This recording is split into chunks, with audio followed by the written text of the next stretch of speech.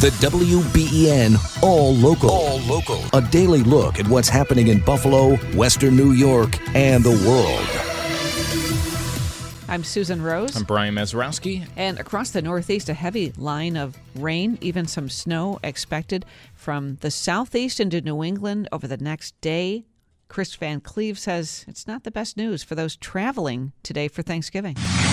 The wet, windy weather is already a factor on the roads, with more than 49 million expected to drive this week. Some choosing to move up their plans and leave as soon as possible. Well, we both got done with class and the weather is kind of not great, so we didn't want to travel at night. It's going to be a busy one today on the roads and at airports. We'll be checking in with the folks at Buffalo Airport coming up in just a couple of hours. Yeah, good luck to everyone traveling. Hopefully weather elsewhere, not here for once, is not an issue for you. Well, the city of Buffalo's winter preparedness was under scrutiny yesterday. WBEN's Max Ferry was at City Hall. During a lengthy Buffalo Common Council Community Development Committee meeting on Tuesday, the council got a chance to get their questions addressed by city department commissioners on emergency preparedness and the city's snow plan. The main questions discussed ranged from communication, equipment, and warming shelters. South District Councilman Chris Scanlon kicked off the inquiries with a question regarding communication. Department of Public Works Commissioner for the city, Nate Martin, responded. We as a city, I think all of us, and that includes council, need to be more aggressive and upfront on how we communicate. So that is part of our plan. Be out in front of it, as you saw last week with a potential storm that was going to be hitting today and tomorrow, this week, potentially another Thanksgiving.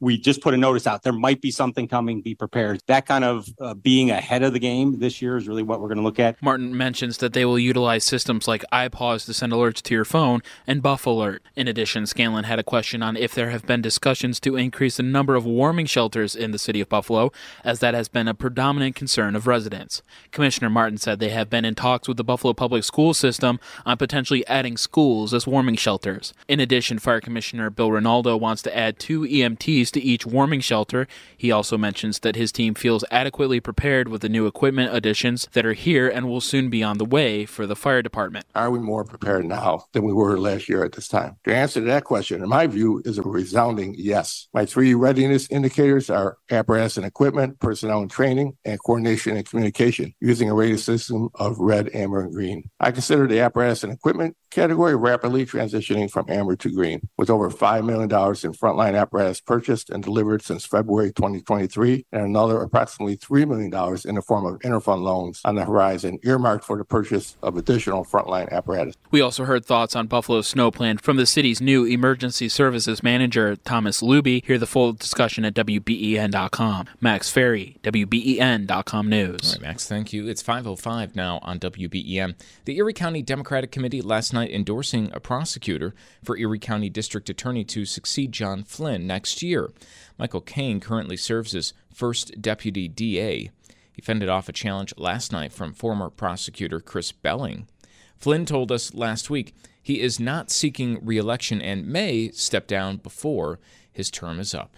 Israel and Hamas reached a deal to free dozens of hostages and stop fighting for a few days. We have more on this. Qatar, the small nation that helped broker the deal, announced in a statement the start of the humanitarian truce will begin within 24 hours and will continue for 4 days, subject to extension. 50 women and children in Gaza will be released in exchange for 150 Palestinian prisoners, according to U.S. and Israeli officials. The deal could also account for later hostages released as well, and will also include the passage of humanitarian convoys and fuel into Gaza. That's Liz Landers reporting from Washington. 5:06 now on WBEN. Some sad news. St. Joe's Collegiate Institute community mourning the death of their beloved basketball coach, Gabe Michael, who died unexpectedly Monday at the age of 43. School president said Coach Gabe was a role model, mentor, confidant, friend to many, and will be sorely missed. Cause of death is unknown. Lawmakers are ramping up their investigation into Live Nation and Ticketmaster. A Senate subcommittee subpoenaed the companies for documents concerning ticket prices and fees. They began investigating the company's business practices a year ago when demand for Taylor Swift's tour caused the Ticketmaster website to crash. Lawmakers claim Live Nation's near monopoly status in the ticketing industry enables unfair business practices. Live Nation controls over 80% of all ticket sales in the U.S. Jack Grotzinger is CEO of SeatGeek. Venues fear losing Live Nation concerts if they don't use Ticketmaster. The only way to restore competition in this industry is to break up Ticketmaster and Live Nation. The committee hopes to complete its investigation by the end of this year.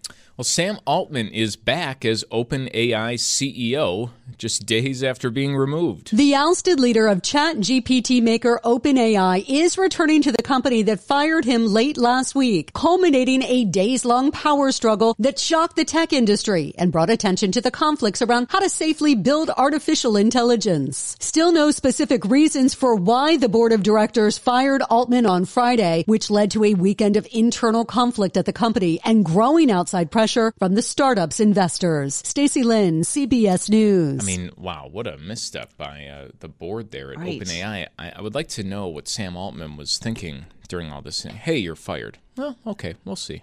Yeah, and now look at him. That's fine by me. I've got some options. What about you? Wow, we'll be talking with Mike Dubusky later this morning at about 7 o'clock as it was a three-part story.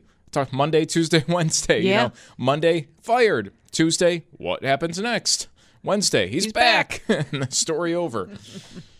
Law enforcement agencies across the country preparing for potential security threats with high-profile events over the holiday season, I should say, kicks off, including the parade tomorrow in New York. New York City police officials say there is no specific or credible threat to the annual Macy's Thanksgiving Day parade that's 2.5 miles long, witnessed in person by 3.5 million people. But the parade does make for an attractive target, according to a new document we've had a look at here at ABC News from the FBI and the Department of Homeland Security. And it says that because of the heightened threat environment the country is in, given what's happening thousands of miles away in Israel and Israel's war with Hamas. That's Aaron Katursky in New York City. Well, today marks 60 years since President John F. Kennedy was shot in Dallas. Jim Ryan reporting from the city where it happened. President Kennedy's trip to Dallas had been picture perfect until his motorcade turned in front of the Texas School Book Depository. President Kennedy has been shot in... 2 days later, his assassin would be killed, but in between, with Oswald on the run, a third person, police officer J.D. Tippit, was killed. Oswald shot him several times and got him down to the ground and then shot him once while he was incapacitated. Retired officer Jess Lucio joined the department not long after the assassination. He doesn't want the fallen officer forgotten by history. J.D. still had his pistol in his holster. A bronze bust of J.D. Tippit stands at the Dallas Police Headquarters. Jim Ryan, ABC News, Dallas. Oh, one of those unforgettable moments in history. Right. 60 years ago. And it seems today. that the longer this goes, the more the conspiracy theories come out. Always right? out there, right? Yeah. To have more and more. Nothing gets settled on this. Thanks to the JFK movie and maybe a whole bunch of other stuff. But a lot to remember and talk about that day, what it was like. Jim Ryan will join us live coming up about an hour from now at 6:30 to talk about it. And also, Bellavia and Bowerly are going to be on the air together today, I think for 4 hours, talking about this too. So there's obviously a lot of interest in following this. The exclusive WBN 7 weather forecast for the day today calls for an overcast sky with some scattered showers. The breeze will shift into the northwest behind our departing area of low pressure. The high temperature in the upper 40s. For tonight, it's cloudy, dry, and fairly quiet. The overnight low temperature into the mid-30s. Tomorrow, look for more clouds than sun for Thanksgiving Day. A gusty breeze will blow. The high temperature in the mid-40s. Chillier for Friday with a mixture of clouds and sun, the high in the mid-30s.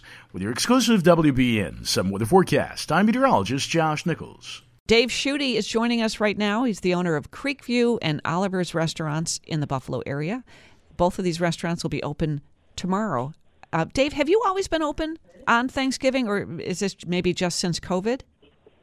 Hi, good morning, Susan. Oliver's actually has been open for Thanksgiving for some over 30 years, and always had a faithful following for that.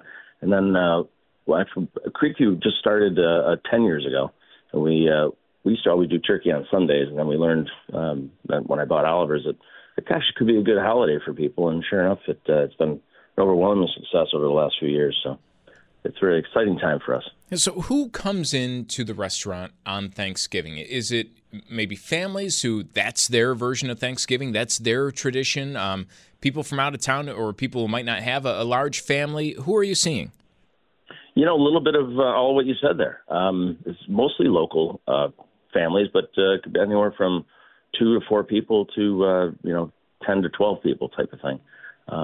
It's kind of a good range. A lot of people that maybe don't love turkey, so about 70% of our sales are turkey on Thanksgiving. But there's a good portion that likes steaks and pastas and salads and things like that. Oh, that's interesting. All right, so you've got the dine-in, but you also have to-go, takeout. What do you do on that front for both of these places? Yeah, we do.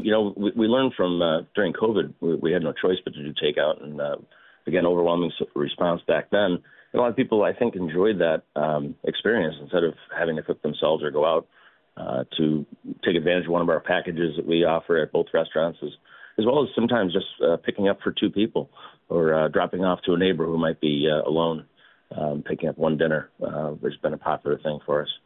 Well, it's kind of interesting to see how that's really come to be a thing over the past few years. Everyone was going takeout, all the restaurants during COVID, and it's expanded now to include, you've got holidays and every other night of the week, right? Has your takeout, as much as people want to dine in, has your takeout business become a business that you might not have expected to last, but is? Yeah, absolutely, Brian. It's certainly continued to have traction for us, and that people got used to doing some takeout and enjoyed it. And it's like, let's just do that instead of cooking or going out. I'll just go back up to Oliver's and pick up dinner tonight. So throughout the year, we still have a strong presence of takeout.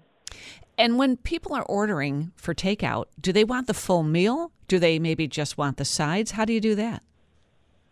Yeah, throughout the year, some people for holidays especially will just pick up, spinach loaf from Oliver's or some pies at Creekview, and or they get the full dinner. So it's a good range of everything. Well, you have everything available to you. I'm thinking, though, if I'm going out for Thanksgiving, I don't know if I want the turkey. I want something maybe a little fancy. I'm going to really enjoy this time. I mean, I guess turkey can be fancy. Is turkey fancy? It can be, the way we prepare it. We brine the breast and braise the legs, and, they put a lot of pride into it. So my chef Ross's favorite holiday of the year. So he's actually at the restaurant right now prepping away. So the presentation of a turkey, like the whole turkey, can't be matched. No, not at all. Not like it used to be with Grandpa carving the turkey at the table. Certainly, but to your point too, not everyone loves turkey. So people enjoy a nice strip steak or chicken and pastas and things like that. So going out to a restaurant offers the flexibility for families to pretty much accommodate everybody, especially a lot of the dietary restrictions and vegans and vegetarians, things like that. You can't always get that at home the way you can at a restaurant. Oh, that's a great point. You were talking about your chef prepping. I bet today is like a huge day in the kitchen. It's big. It really started on Monday with our pastry chef down at Oliver's making the pies and breads and things. And then yesterday started making the cranberry sauce and getting the stuffing ready. And then today's the big push, getting everything else together to come back in the morning tomorrow and get all the turkeys in the oven and ready for service. So after Thanksgiving, how do things change with the holiday season? Is it just all around between Thanksgiving and the New Year, busy time all the time? Yeah, it's an exciting time for us the next 6 weeks because there are so many people visiting from far away and families and getting together with colleagues and friends. And it's a fun time of year, really energetic. And actually it carries in January, believe it or not. It doesn't start really slowing down for us until, probably the end of January for a little bit. So it's an exciting time of year. I'm really excited about it. So after Thanksgiving, then, you get ready for like another big push on, I'm guessing, Christmas Eve, New Year's Eve, New Year's Day? Yeah, actually. Yeah, Christmas Eve is a big day for all the restaurants. They're all open. Oliver's, Creekview, Brightsmith, and then New Year's Eve, of course, is a big one too. Then closed on Christmas Day and New Year's Day. Tonight, though, is almost a different story. Creekview, Brightsmith, you're mentioning, it's like the big night for bars. Yeah, it's a fun night. Like my son's buddies were all home from New York and LA, and they're all getting together and making plans to see each other, which they haven't probably done since maybe the summer. So it's exciting for a lot of people in the area this time of year. Yeah, what do they call it? Drinksgiving? Drinksgiving, Friendsgiving, and it's a good one to watch. Yeah, absolutely. Well, hey, Dave, thanks so much. Dave Schutte joining us from Creekview, Oliver's, Brightsmith, you heard right there, talking about takeouts, restaurant dining on Thanksgiving. You don't really think of it a lot, but it is there, and it is a popular option. That's the WBEN All Local. All new episodes are made available each weekday morning, produced by the award-winning WBEN Newsroom.